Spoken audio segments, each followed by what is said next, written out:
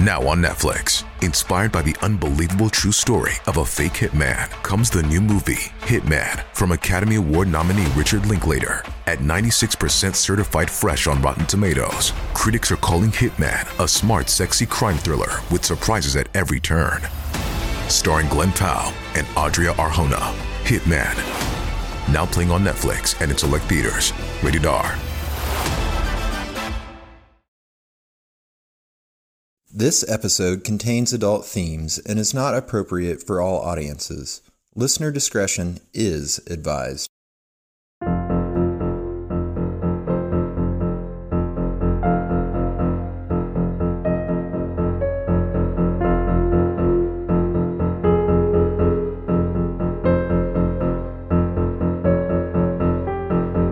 Hello, the world. This is They Will Kill, a true crime podcast. I am Courtney Eck. And I'm Sadie Eck. And it's Sadie's night tonight. And I went and caught myself a sty in the eye. That sty eye. Hanging out with Sadie's children at an indoor arcade where the germs are a-poppin'. So that's just my state of mind this week. Yeah. And I'm glad it's not my week because eye stuff takes over your whole face and your sinuses and your life, and I'm worthless. So eyes are so important. Yeah, and that's all I got. It's like cows, it's their only defense. I'm like that. It's like that's what I'm working with here is the big old baby blues, and when one of them's compromised, throws off my whole game. You got nothing. That's right. So luckily, it's not my week. It's Sadie's week. You just close your eyes, and I'll tell you a terrible story. I will do it. Hey, but before I get started, stick around to the end for a promo from our friends at the World's Dumbest Criminals podcast. Woo! Sounds right up my alley. Right? Don't be so hard on yourself. No, I mean something I would like to do. I would be the dumbest criminal, though, for sure. Oh, me too. 100%. All right, so we've got a little survival story. Oh, boy. All right. Tonight. Yes. Trigger warning for sexual assault and child abuse, but otherwise, survival story. Yeah. This is The Boy in the Box, the survival story of Paul Martin Andrews. Oh, God. So I'm going to be pulling many quotes from an article written by the survivor and hero of our story. The article is titled Boxed In, A Boy's Lost Week, written by Paul Martin Andrews. All right. So Paul Martin Andrews, who goes by Martin, was born in 1959 in Isle of Wight County, Virginia. He was the oldest of 3 siblings, and he described his early life as typical for the 60s and 70s, a latchkey kid through and through. Mm-hmm. With both parents working full-time, Martin and his siblings would get themselves ready for school in the morning and take care of themselves after school until their parents got home. Yep. When Martin was 12, his parents divorced, which was hard on all of them. A year later, Martin's mom remarried a widow who had 3 children of his own, and they moved into their new stepdad's home in Portsmouth, Virginia. Martin loved the move from the rural country to a bigger city with so many more options of places to go and things to do. Mm-hmm. Makes me think of you, just always desperate to get out. Get me out of this corn town is what I... That's probably what he said. Permanently thinking. Yep. Now I'm like, get me into a corn town. Get me away from these people. He would spend his free time at the movies and arcades, and when he started smoking, Martin realized he needed to get a job to support his new hobbies and habits, so he started working as a paper boy. You said when he started smoking? Yeah, yep. He started smoking, and he was like, this is expensive. Oh my God, that's so cute. Yeah. He enjoyed the work and the freedom his new income gave him. In the morning hours of January 10th, 1973, only 6 months after his family moved to Portsmouth, Martin was on his daily paper route. The day was cold and snowy, the streets were still covered in ice, so the 13-year-old put on ice skates and pulled his papers on a sled to get them delivered to his customers on time. Smoking and sledding. Yes. Skiing. Yes. Ice skating. So great. So cute. After delivering the papers, he went back home and learned school had been canceled that day, so he would be staying home and taking care of his younger siblings. As Martin was getting breakfast together, he realized they were out of milk, so he decided to walk to the nearby convenience store only 4 blocks away to get more. It should have only taken a few minutes, but Martin would not make it home that day. He would simply vanish. When his parents returned home from work, they learned that Martin had been gone all day, and they were unable to find him themselves, so they called the police. Mm-hmm. Officers tried to convince Martin's mother he had run away and would come back on his own, despite her pleas that he was not the type of kid who would leave without telling her. That just every time gets me every time. I mean, I don't know if this probably happened. I mean, I know it still happens, but like, especially in the 70s, it feels like kids. Yeah, 13, you were like an adult. They're like, well, Yes. he probably went to college, or he's probably learning a trade on the mines. on the railroad. Yeah, exactly. It's not clear if an official search was launched for the boy, but I assume it's not likely. I couldn't really find any information at all about, like, nothing in the newspapers about him going missing. I really think they were just like, run away. Yeah, he got married. It's fine. Mm-hmm. He smokes. He eloped. He's got his pack, his Marlboro Rolls. He's got his Marlboro Reds and his bride. He's fine. Yeah. 8 days would pass, and with it the hope of finding Martin alive was fading. That would all change when a group of rabbit hunters in the woods of rural Virginia heard someone screaming for help. Wow. As they approached the area where the sounds were coming from, they found a hole in the ground covered by a piece of tin. Oh my God. When they removed the tin, they found a teenage boy with 2 black eyes chained to the wall of a small underground box. Oh, what month is this? Oh, it's snowing. We're in snow January. month. Oh my God. January. Yep. The box was made out of plywood and 2x4s, and it was about 4 feet high by 4 feet wide and 8 feet long. Mm-mm. At the back of the box was a large shelf with canned food and supplies in it. There were sleeping bags on the floor. Martin had finally been found. Oh my God. Confused and scared, one of the hunters pointed his gun at Martin and ordered him to come out of the box. Martin explained he couldn't and showed the men the chain around his ankle. He told the hunters he'd been kidnapped and needed them to call the police. Oh my God. Martin would later write about how scared he was that these men would shoot him. Yeah. The hunter lowered his gun and told him to stay put until the police arrived. Jesus Christ. I mean, I get it, I guess, but, like, my instinct would not to be, like, pointing a gun at this poor kid in a hole in the ground. Yeah, but what is he going to do? Shocking. Yeah, Right. But he's not going to scramble up and get you. Right. He's not laying in wait for Right. some unsuspecting hunter to pounce out of a hole. Guys, use your heads. Right, and I think there was, like, 3 or 4 grown men. Yeah. Anyway. Yeah. I mean, it is the people who carry guns that have that sort of trigger Instinct. reaction generally. Yeah. So. When officers got to the scene, they took pictures of Martin chained in the box for evidence and then brought him to the hospital. Martin's mother worked at a hospital, and he remembers begging authorities to bring him there, but they refused. In his article, Martin writes, quote, "My first memory of being at the hospital was sitting in a large examination room. I heard footsteps coming quickly down the hall and my mother's voice saying, 'Where is he? Where is he?' I have the clearest memory of my mother running up to the police officer standing outside the door. Her knees were bent as she ran up to him, and I believe she was about to collapse. Yes. I jumped off the exam table and ran to her. She hugged me very hard." Oh my God. Cannot be bothered to bring him to his mother. Right? I just can't. Ugh, there's I know. this story. It's one of those. Yeah. Aren't they all? Sadie? Yes. Martin would spend the next few days being examined by doctors and questioned by police. Martin told detectives on the day he went missing he had been on his way home from the store with his groceries and was only 3 blocks away when a blue van pulled up alongside him. Mm-hmm. The driver, an unassuming middle-aged man, asked Martin if he could help him move some furniture and offered to pay him for his help. Nope. Yep. Martin described himself as a, quote, precocious and verbal child, and said his parents didn't raise him to be seen and not heard. Yep. He was comfortable around adults and thought the man seemed, quote, honest enough, so he got in the van. Oh, no. He's got to get those cigs. I know. The man introduced himself as Pee-wee, a name Martin later believed he picked to make himself seem weak and harmless. Right. As they started to drive, Martin became nervous and unsure if he'd made the right choice, but decided he was being silly. But the nervousness returned when he saw a long, wooden-handled knife inside the van. Yikesy. Yeah. To calm his nerves, Martin lit a cigarette, and Pee-wee said he smoked the same brand. The man then stopped at a grocery store and told Martin he was going to get supplies for his brother, whose house they were headed to. Pee-wee then left Martin and went to the store.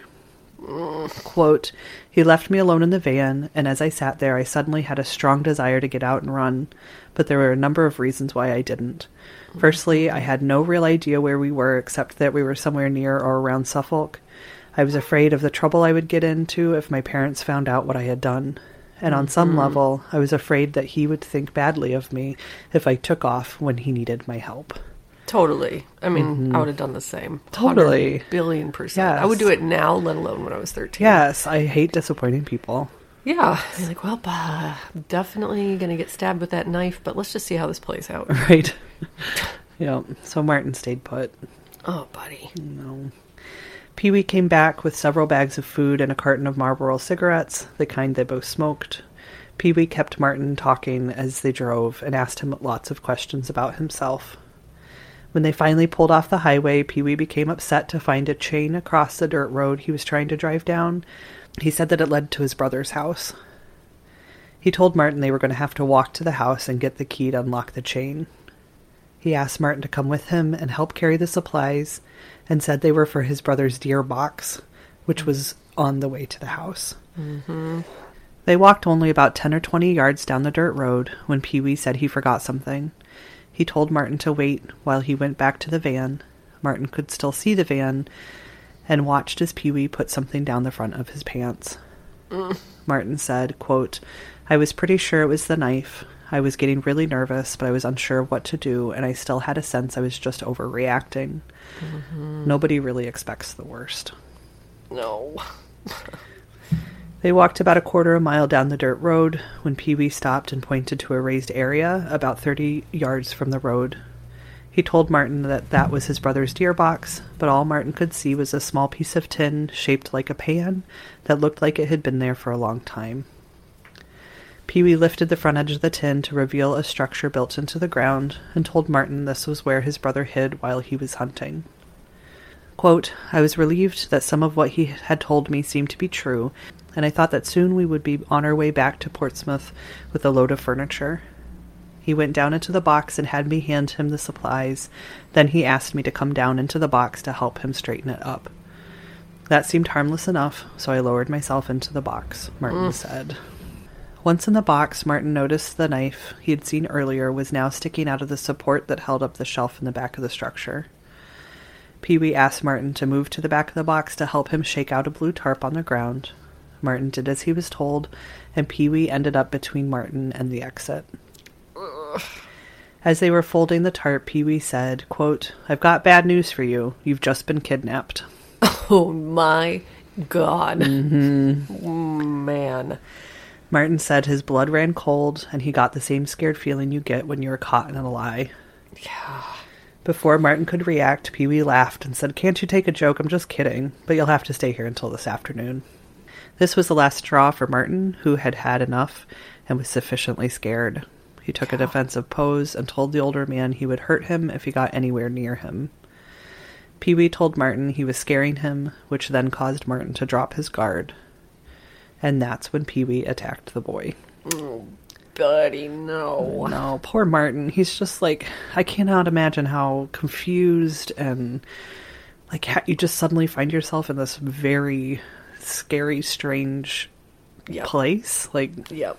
And you got this master manipulator dude, like, totally. I would never, like Pee-wee to be like, oh no, now you're scaring me. I would have never think to do something, like, that's so fucked up. Totally. Yeah. And he's clearly a bright kid, super smart and on his shit and just like up for anything. Yeah. And trusting and just would assume that it's all going to be okay. And even if it's not, he'll be okay. He'll make himself be okay. Yeah, because what person in the right mind would dig a hole in the ground to lure a child into? Yeah, in your like, town. No. Right. Martin was shocked at how strong Pee-wee was. Quote, all at once he grabbed me and pulled me to him. As I was fighting to get free, I reached for the knife, but he had me pretty well restrained. Then he hit me, and I stopped struggling. Mm-hmm. He warned me that if I ever tried to touch the knife again, he would kill me. That knife has always haunted me over the years. It was a good-sized knife, about 12 inches long, with the brand name Old Hickory burned into the wood handle. When I saw a set of knives made by the same company in the grocery store about 5 years later, I was instantly filled with fear and wanted to run out of the store. I bet. I avoided that aisle for a long time after that. To this day, I'm instantly reminded of the incident and the fear whenever I see one of those knives. Yeah. Once he had Martin subdued, he forced him to remove his clothes. Oh, and here, I'm not going to get real graphic, but it, heads up, trigger warning. He had forced him to remove his clothes, and the sexual assault and rape began. Martin says he was raped by Pee-wee at least 3 times a day for the week he was held captive. He did his best to keep his attacker talking. He thought maybe if he kept Pee-wee distracted, he wouldn't touch him, but it didn't help very much. There were times Martin was allowed out of the box, and the two would spend time exploring the woods and would cook out by the campfire Pee-wee built. Wow. Quote, outside, we cooked by campfire and explored the woods. I remember remarking that outside of the box it was very much like a regular camping trip. Wow. Martin remembered Pee-wee asking him what he thought of the sexual attacks, and when Martin told him he thought he was sick and needed help, Pee-wee acted disappointed. So he's, like, very, very developmentally delayed. Pee-wee? Yes. Yeah, or just, like, fucked up. I don't know. I don't know. Well, I mean, obviously fucked up, but, you know, treating him like a bud. Yeah. And hoping that he likes it, you know. That's a lot. There was also a lot of, like, I mean, in some of the more, in the article that Martin wrote himself, there's a lot of details, like, he'd ask him questions like, is this your first time doing things like this? And when Martin said no, then it made Pee-wee mad. And Martin once commented how the assaults didn't happen outside, and so then Pee-wee raped him outside. Just, like, really fucked up. Yeah. As the week dragged on, the initial thrill of the abduction and its sexual assault seemed to wear off for Pee-wee, and he became more angry and aggressive. Quote, once I tried to make a deal with him about the sexual abuse, and he made it clear that he was in control and would do as he pleased. Another time, for no reason other than to terrorize me, he threatened to strip me naked and chain me to a tree, where he said he would whip me until I bled, allowing the cold to freeze my wounds, and then he would return to do it again. When I pleaded with him not to do that, he laughed and said, can't you take a joke? God, this guy. It also became clear that Pee-wee had gone to great lengths and had spent a long time planning to abduct Martin, and if not him, someone else for sure. Totally. It was also clear he had abused other children, and he'd even shown him a picture of 2 brothers he said he had molested in the past. Martin believed that for as much time Pee-wee had spent planning the abduction, he had spent very little, if any time, planning for what would happen when it was time to leave. Yep. If Pee-wee had planned that part as well as he'd planned the abduction, Martin would have surely been killed by his abductor. Yep. Martin said, quote, he began to talk about getting me home. He gave me 2 choices. The first was he would take me back and I would tell my parents I had run away. If I agreed to do that and went through with it, he would send me a money order for $50. He also said someone would be watching me to see if I called the police, and I would need a bodyguard if I took his money and went back on my word. Yeah, this guy is, I mean, of course, but he's like a kid. Yeah, right. You know? Those are things that kids say. Right. You need a bodyguard. I'm going to be watching you. My second choice was for him to leave me in the box and contact my mother to let her know where I was so she could come pick me up. He told me not to expect her until the next day, so he'd have time to get away. He gave me 4 hours to decide. I chose the second option. After Martin made his choice, Pee-wee bound his hands and feet with wire and moved him to the center of the box. Without any warning, he began to beat Martin in the face.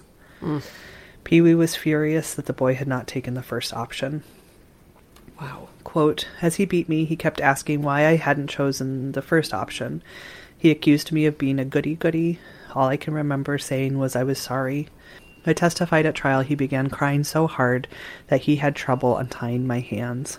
Mm-hmm. I tried to convince him I was willing to go through with the first option, but he didn't believe me. Mm-hmm. A week after taking Martin, Pee-wee told him he was leaving, and if he stayed any longer, he would probably end up killing him. Mm-hmm. When night fell, Pee-wee got his things together and chained Martin by the ankle to a wall in the box. He left his hands free. I mean, it really is astounding to me that Pee-wee didn't try to kill Martin. Well, and that's what makes me think, too, that he really wanted a buddy. You know, like, he didn't think it through. He was like, I'm going to have this person, you know, kind of like when you're a mother and you're like, we're going to be best friends, and you know, you have these expectations for how something's going to play out, and then they don't play out that way. You know, and maybe some part of him, you know, he wasn't a murderer, like he really wanted like a pen pal buddy kind of, you know. Obviously there was sexual motivation, clearly that was a main motivation, but just wanting for it to be reciprocated. And of course it's not. You know, right. Of course it's not, but it does seem like in his mind it was going to be. He could make this work. Yeah. It's tragically fucking fucked up. He asked for Martin's mother's phone number and told him he would call her and tell her where Martin was and that she would need to bring bolt cutters to free him. Martin says, quote, just as he was getting ready to leave, he turned to me and said, I've got to have that one more time. And he raped me again. The next morning, I awoke early in anticipation of my mother's arrival. I tried to pull the chain from the wall, but it was fastened securely. Then I found a pair of fingernail clippers he'd left, and I started trying to cut through the chain. It was slow work, but I was making progress. Wow. Yeah, fingernail clippers. Why? Yes, right? Like, why? It was these marks in the chain that I used to identify it at trial. I never really thought about the possibility of dying in the box. In my mind, I was on the way to freeing myself. Also, for some reason, I never imagined the possibility of him just outright killing me. Pretty soon, I heard the sound of a vehicle coming. I was certain it was my mother because I could hear the shifting of gears. My mother owned a Plymouth Duster with a 3-speed manual transmission. But he had never called her. When I saw it wasn't my mother, but some sort of truck, I began to yell and scream, mostly profanities. I'm always reminded of this when I watch The Silence of the Lambs and the girl in the pit screams profanities at Jodie Foster as she's being rescued. Yes. So back at the hospital, once Martin was finished telling authorities his story, they left and came back with a photo lineup. They asked Martin to identify the man who had kidnapped him, and without hesitation, he picked 33-year-old Richard Alvin Owsley from the lineup. It turns out the detectives already knew who they were after. They just wanted Martin to confirm it. What?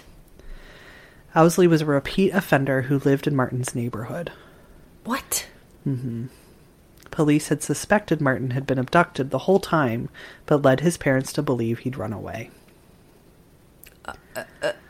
Why? Easier, Court. Oh my God. On the day Martin was abducted, Owsley had been scheduled to appear in a Portsmouth courtroom on a sodomy charge which involved a 14-year-old boy, and he was on parole after serving 10 years in prison for the 1961 abduction of a 10-year-old boy who he lured away from a recreation center by asking him to help him fix his car. You gotta be fucking kidding me. No. Nope. Once he had this boy in his car, he hogtied him, raped him, and left him in the woods. Oh my God, you guys. Oh, I mean, I think that there's a certain amount, it's gotta be. Like, you know that you didn't do your job properly, and so it's happened again. And so you're like, well, just, Run away. Yeah, like, we probably should have made sure he was still in jail somehow, but no, he's done it again, so. Yep. Man. Yeah. There was a family that would later come forward and tell authorities that 3 of their children had been molested by Owsley for years. Got to be kidding me. Nope. Martin would later write, quote, "Here was a repeat offender living in my neighborhood, missing on the very day he was supposed to go back to court for abusing a child. Another child comes up missing from the same area that very day, and nobody put it together. If they did not tell my parents. God. I mean, they just, like, children were just not protected No. or thought of as children back then. No, they were not precious by any means. Well, and we've talked about it before. It's like that great line from Bo Burnham, like, when his father was 20, or when his grandfather was 26, he was fighting in the war, and when he was 26, he was making a birdhouse with his mom. So true. You know, Yeah. I get it. They're like, yeah, I literally was working in a coal mine when I was your age, so you're fine. But still, God. Yes. Yep. So Owsley would be arrested and charged with the abduction, kidnapping, and multiple counts of rape against Martin. He pleaded guilty and was sentenced to 48 years in prison. That's it. That's it. Yep. For multiple kidnappings, multiple sexual assaults, multiple. Yep. God. Yeah. You want to make sure that he does it again? Give him 48 years. Seriously. In a jailhouse interview, Owsley told reporters that he was the real victim and that Martin had wanted to be there in the box with him. See, Yeah. this guy's got some serious fucking pathology. Quote, "My life was over. Marty saw to that. I will be his victim for the rest of my life or his." You can go fuck yourself. Yep. Although justice may have been served in some ways, the victimization of Martin had only begun. I'm sure. Martin's parents, his doctors, and the police all believed Martin was broken by what had happened to him. And it's less his parents, more that the doctors and police talked his parents into believing this. Yep. Quote, "I had done nothing to precipitate their opinion, but the police convinced my parents I might become a threat to the other children and act out on them sexually." Oh, you're kidding me. No. Oh, no. Yes. Everyone recommended they at least put me into psychotherapy, and many recommended that I be placed in an institution. Oh, my God. What had I done? Why was I being punished? Oh, no. Yep. Martin would be put into a locked psychiatric ward for treatment. Found the treatment to be unsettling and unhelpful at best, and re-traumatizing at its worst. Yep. After he was released, he spent a few years self-medicating and struggled with alcohol and drug use, and credits his relationship with God as what helped him out of his darkest moments. Oh, my God. As the years passed, Martin did what he could to move on and live his best life. He would become a computer programmer and would eventually move to Miami. Yeah, get to Miami. Yeah, right? Martin stayed very quiet about his survival story and didn't even share many of the details of what happened to him with his life partner of more than 20 years. This would all change in 2002 when Martin learned that Owsley was getting ready to be released after serving only 30 of the 48 years of his sentence. Of course. Yeah, you can't give him a 48-year sentence. That's nothing. No. Despite being a well-known pimp in prison, quote, these are quotes, pimp in prison, and continuing to be a master manipulator and liar. Yep. And it sounds like Owsley just, loved prison. He did, he was sort of the king of Yeah. that He's whole got world. All the buddies he needs, all the buddies he wants, and they can't go anywhere. They're all stuck in there with him, and he can do whatever he wants to them. It's Yep. like the perfect place for a creep like that. Yep. In 1999, Virginia had passed the, quote, Sexually Violent Predators Act, which allowed the state to keep violent sexual predators locked up in state-run hospitals after they were released from prison. Uh-huh. But the state never allocated any funding to the program, so it hadn't been used. Martin decided to change that. He took all of his paid time off and began making frequent trips to Virginia to lobby top state officials and tell his story to the media. Yeah, Martin. Yeah. All in an effort to prevent the scheduled release of his attacker. He also convinced another victim of Owsley's to come forward with his story, which resulted in him being convicted of child sex abuse and sentenced to an additional 5 years, so that Martin could continue to lobby the state without the worry of his abuser being released. Good. I mean, I hate that they have to do this. It's fucking absurd that victims have to lobby for themselves and do this themselves, but good. Good for you. Yep. His efforts paid off when he was able to meet with the governor of the state of Virginia, and the governor would eventually agree to put $300,000 toward the program. Good. They planned to have Owsley be the first inmate to be enrolled in the program. But before this could all be put into place, Owsley was found dead in his prison cell on January 13th, 2004. Mm-hmm. An autopsy showed that he had been strangled and suffered blunt force trauma to his torso. His cellmate, Dewey Keith Venable, would eventually confess to the murder.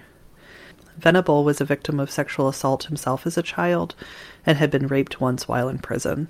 Mm-hmm. He had pleaded with prison officials not to place him in a cell with a sex offender and had already been disciplined twice for problems he had with sex offenders during his incarceration. Yep. It was no real surprise that someone like Owsley would push Venable to the edge. Martin said, quote, "I did nothing to deserve what Richard Owsley did to me. We may not be able to say the same of Richard Owsley." I mean, the fact that he made it that long without getting killed, honestly. Yes. As a child sex offender in prison. Yeah, well, and as part of his... So he had been moved... When he got those additional 5 years, he was moved from like a pretty mellow prison to really high security prison for real bad dudes. And so some of the articles I read talked a lot about that, how...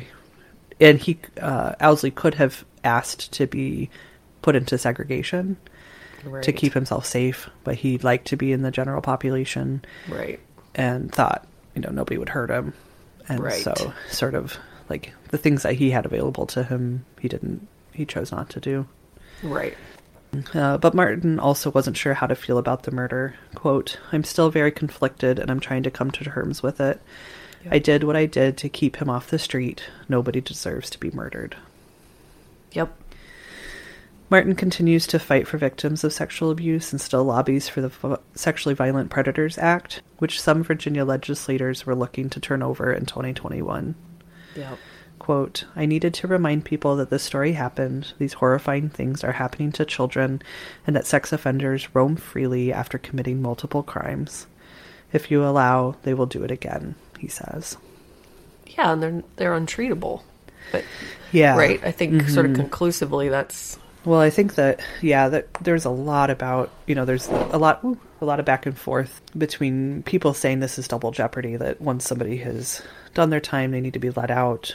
And other people are saying, no, there are certain types of sexual predators that their rate of continue to reoffend. It's like forever. 85% or something. Like there's a test that you can take. That they can be given that will say, like, their chances of committing more crimes are very, very high.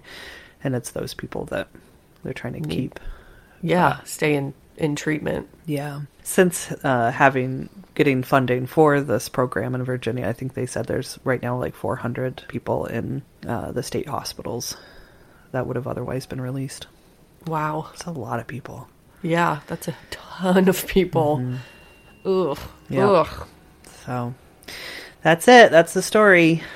Oh, Martin Andrews. I know. Martin. Oh, my heart breaks for Martin. Yeah. Sounds like he's perseveres. He's a badass who's after it. But God, man, leave the kids alone. Seriously, you shouldn't have to do any of that. No. And he's just out there being a little badass, smoking his cigs and solving problems and earning money, taking care of his siblings, being a little... skating down the road with his sled full of newspapers. Ugh. Yeah. My heart. I'm so glad he survived. God, me too. Me too. And how lucky that the hunters came the day he could be, freed and... Yep. Yep. Oi. Good one, dude. Thanks. I watched the 2020 on Gabby Petito last night, speaking of things lining up just right. How was that? It's good. I thought, we watched it just in case there was something we didn't know, and you pretty much know everything, but it is still just so interesting the way the other blogger passed her. It was like so all crazy. These bloggers out there just blogging and running into each other and videotaping everything, and it's just like... It's just such a crazy case for that reason for me. I mean, for really so many is. reasons, but that whole part of it is just remarkable. Yeah. That case is just so crazy. It's so crazy. It's so crazy and so senseless. I mean, Yeah. my God, just these kids out there and just, ugh. Yeah. I still want to get to the bottom of how How his Laundrie's bones- parents found his remains. It's just all, it's so crazy. It's so crazy. And how his remains were just bones by the time they got to him, and his backpack was fine. And there's more. There's more to uncover, I think. Yeah, it sure seems like it. Right? What do you guys Anyway. think? Nobody has an opinion about that case. Everyone's just like, oh, Who cares? I'm not interested. Nobody cares. Do you have names for us today? I do. I was going to say the one thing you are interested in, ravenously interested in, is sending me names, and don't ever stop. Don't because ever stop. You guys. Someone said there's a legendary name from their middle school that a teacher named Mrs. Ball, and her husband's name was Harry. Harry Ball. I feel like our mother knows somebody named something Ball. I don't think it was Harry Ball, but there's like a Larry Ball. Anyway. I don't know. Because our mother's maiden name was Hoare. H-O-A-R. Yeah. So it was like her, Margaret Hoare, and Larry Ball always hung out with each other. We have a cute teacher named Connie Pettyjohn. Oh my God. I That's know. so cute. She's in a wooden bathtub with a cap on and a wooden scrubber. Totes. Where's Connie? Where's Connie Pettyjohn? Well, she's in the wooden bathtub, of course. With her bonnet. You know? Yeah. So, scrubbing down with lye soap. There's Sandra Claus. I mean, what if Santa Claus is a lady and it's Sandra Claus? It's been Sandra Claus all these years, and we thought it was Santa Claus, Right. right? Yes. Ruby Lust got married and became Ruby Stone. She's had a great run with that name. Can't go wrong. Just No. upgrading. Yeah. More like a, what is that called? Parallel promotion? Yeah, lateral shift Lateral. or whatever. Very good. Yeah. Thank you. Lateral move from Ruby Lust to Ruby Stone. There's a guy named Jack Russell. I think he's from The Bachelor. I think Yes. somebody said this. He's from The Bachelor. Jack Russell. Jack Russell. Oh, come on, people. Come on, parents. Seriously. There's a Richard Shield. So we got a Dick Shield. There is a train named Dick Mabutt.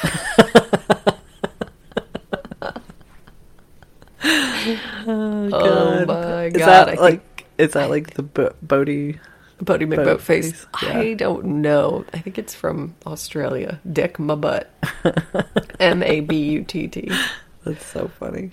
Ryan sent me a list of great-grandchildren from an obituary. Get this. Get a load of these guys. Oh, I can't wait. Bentley, Bryson, Brinley, Kinsley, Kendall, Kennedy, Baylor, Brody, Colley, and Lance. What? Oh my God. Say them again. Bentley, Bryson, Brinley, Kinsley, Kendall, Kennedy, Baylor, Brody, Colley, K-O-L-L-Y, and Lance. Lance. What? Where did Lance? Wow, what? Lance. Halfway in between Fairbanks and Nanana, Alaska, there's a store called Skinny Dick's halfway in. Oh, you. God. Oh God. Do they only sell Big Johnson shirts? I guess there's a lot of phallic paraphernalia to be imagine. purchased at Skinny Who Dick's else would there halfway in. be? Somebody's daughter went to school with a girl named Absidy, spelled A-B-C-D-E. Absidy. And her son went to school with an Epiphany. That's a great name. Such a good name. I have a friend named Freedom. Epiphany would be a good sibling for Freedom. Yes. In San Diego, there's a sign that says Gregory Winter, which feels kind of condescending to me somehow. Gregory Winter. Here's a sign for you. And that's it, you guys. That is it. What else do you need? Nothing. Dick my butt. All aboard. All aboard, dick my butt. First stop, skinny dicks halfway in. Oh, God. That makes me very uncomfortable. Yes. I know. Oh, God. Well, should we play the promo? Yeah, let's do the quick promo, and then we'll do some shout-outies. Yep. Fuck yeah. Here you guys go. Listen to Sadie's new podcast about her own self.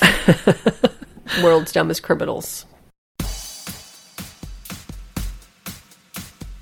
Did you hear about the Welsh tourists who got drunk and stole a penguin named Dirk from SeaWorld on the Gold Coast? Or the Canadian guy who tried to beat a breathalyzer test by eating his own underpants? Hey, I'm Tara Saraban from World's Dumbest Criminals, an upbeat podcast about deadbeat crims. Join me every Monday to hear about the most ridiculous, bizarre, and downright stupid crimes and criminals in the world ever. Like the Australian man who put out an unsuccessful hit on his wife and freaked out when she crashed her own funeral. Or the Chinese woman who deliberately ran 49 red lights in her ex-boyfriend's car. World's Dumbest Criminals is available on iTunes, Spotify, and anywhere else you listen to podcasts. Make sure you subscribe if you don't want to miss any criminally stupid shenanigans. All right, let's do some Patreon shout-outies. Yes. You can be a member of this group too. Yeah. Stadium sells it so well every time. Do it. $3 a month, or $5, or $10, or $20. Your choice. You get more goodies as the money goes up. Yeah. I want to start with thanking Catherine R. Catherine R, as in rock around the clock. Catherine rocks right the fuck around the clock. She's just rocking and rolling all night long. I'm shimmying a bit on and singing a song. Beep boop boop boo na na na na.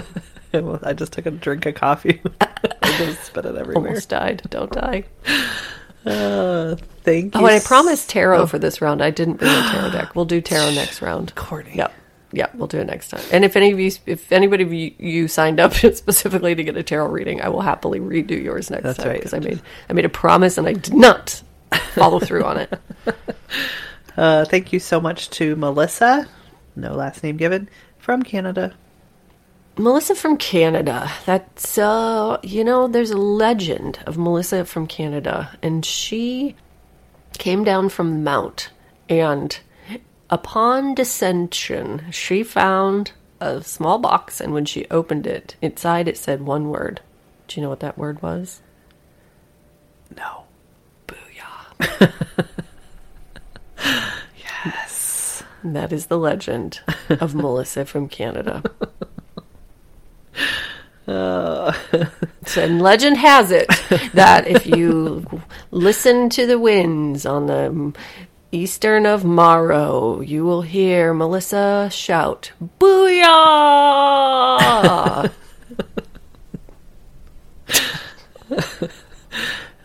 Thank you so much to Uner. That's not how I say it. Yep. Uner? I don't know.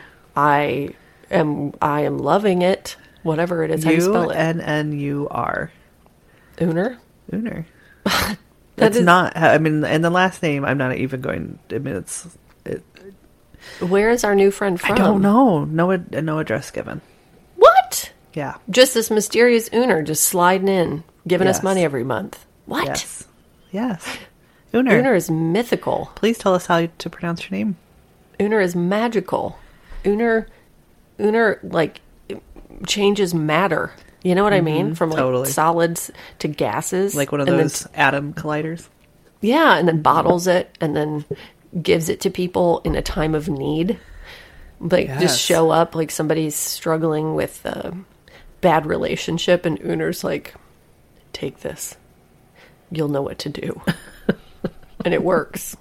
And then that person goes on to become like an inventor of something very obscure and very successful. Yes. I love Thanks, it. Uner. Thank right? you. Yes. I need one of Uner's potions. Yes.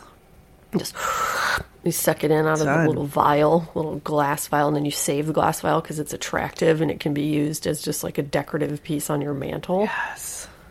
Love Uner it. rules. You know who else rules? Cassie T. Cassie T. Cassidy. Oh, Cassie T. Oh, Cassidy out there ruling the wild, wild west. And just out there with the slinging and kicking open those little swingy doors. Yep. And, you know, the boys are like, oh, Cassie T, go on out of here. You go play with the girls. And Cassie T's like, don't worry about it. I'm going to beat all your asses, and I'm going to rob all the banks. I'm going to be the one. And Don't worry about it. I'm Cassie T. Shoots Cassie T on the side of a bank with a machine gun for no reason. Doesn't even rob it. Just tags it. Early tagger. Smoking Marlboros, flicking them. That's old Cassie T. Thank you so much to Mary G. Cassie T. Ding! Don't worry about it. It shows up in like old timey script. Bang! That's her tagline. Don't worry about it. Don't worry about it. Who are we on to next? Mary G. Marigold. She's a marigold. Yep. Which is, everyone knows marigolds are perennials. And you know what that means. They last forever. They literally, their gold gloriousness goes on forever. It's vibrant. It's ever, always. Right. It is vast. It's, everyone likes to look at you. They make things out of you like blankets for weddings. They name hotels after you. You know, keep like pests away from vegetables in your garden? they make romantic comedies about people going to the hotel later in life and falling in love. I don't know if they're perennials. I don't think they are at all. I think they are pretty quick. But they're so pretty. Yes. Right? Isn't there a movie called like The Last Marigold Hotel or some bullshit like that? No idea. Anyway, thank you, Marigold. Thank you, Marigold. And last but not least, we got Ann W. Yeah, we do. And Anna W. And she's coming down to Cassidy's house. And they're gonna shoot some moles with their guns. And they're gonna rustle up some grub. And they're gonna shoot some shit, like talk to each other. Yeah. And don't worry about it. Yes. Thanks, you guys. Thank you so for much being here. You guys, you can always come hang out with us on Instagram, Facebook, or Twitter at They Will Kill. You can go to our website, theywillkill.com. You can email us at theywillkillpodcast@gmail.com. Yes, thank you. Rate, review, subscribe. Please rate, review, subscribe. Please. We've got 2 1-stars right in a row. Go ahead and bury them on down. Bury them on down. Don't worry about it. Don't worry about it. Don't worry about it. Just bury them on down. Yep. Thank you, AJ Burgans, for your music. Thank you so much. And remember, don't touch your eye if you go to an arcade. You get a sty in it, and then your day's bummed out. Yeah, dude. You lose your superpowers of having big eyes that are disarming, and then you just look like Quasimodo face. Nobody wants We love that. you guys. Yeah, we do. Yes, heck yes, we do. We love you, and we'll see you real soon. We'll see you next time. See you next time. Goodbye. Goodbye.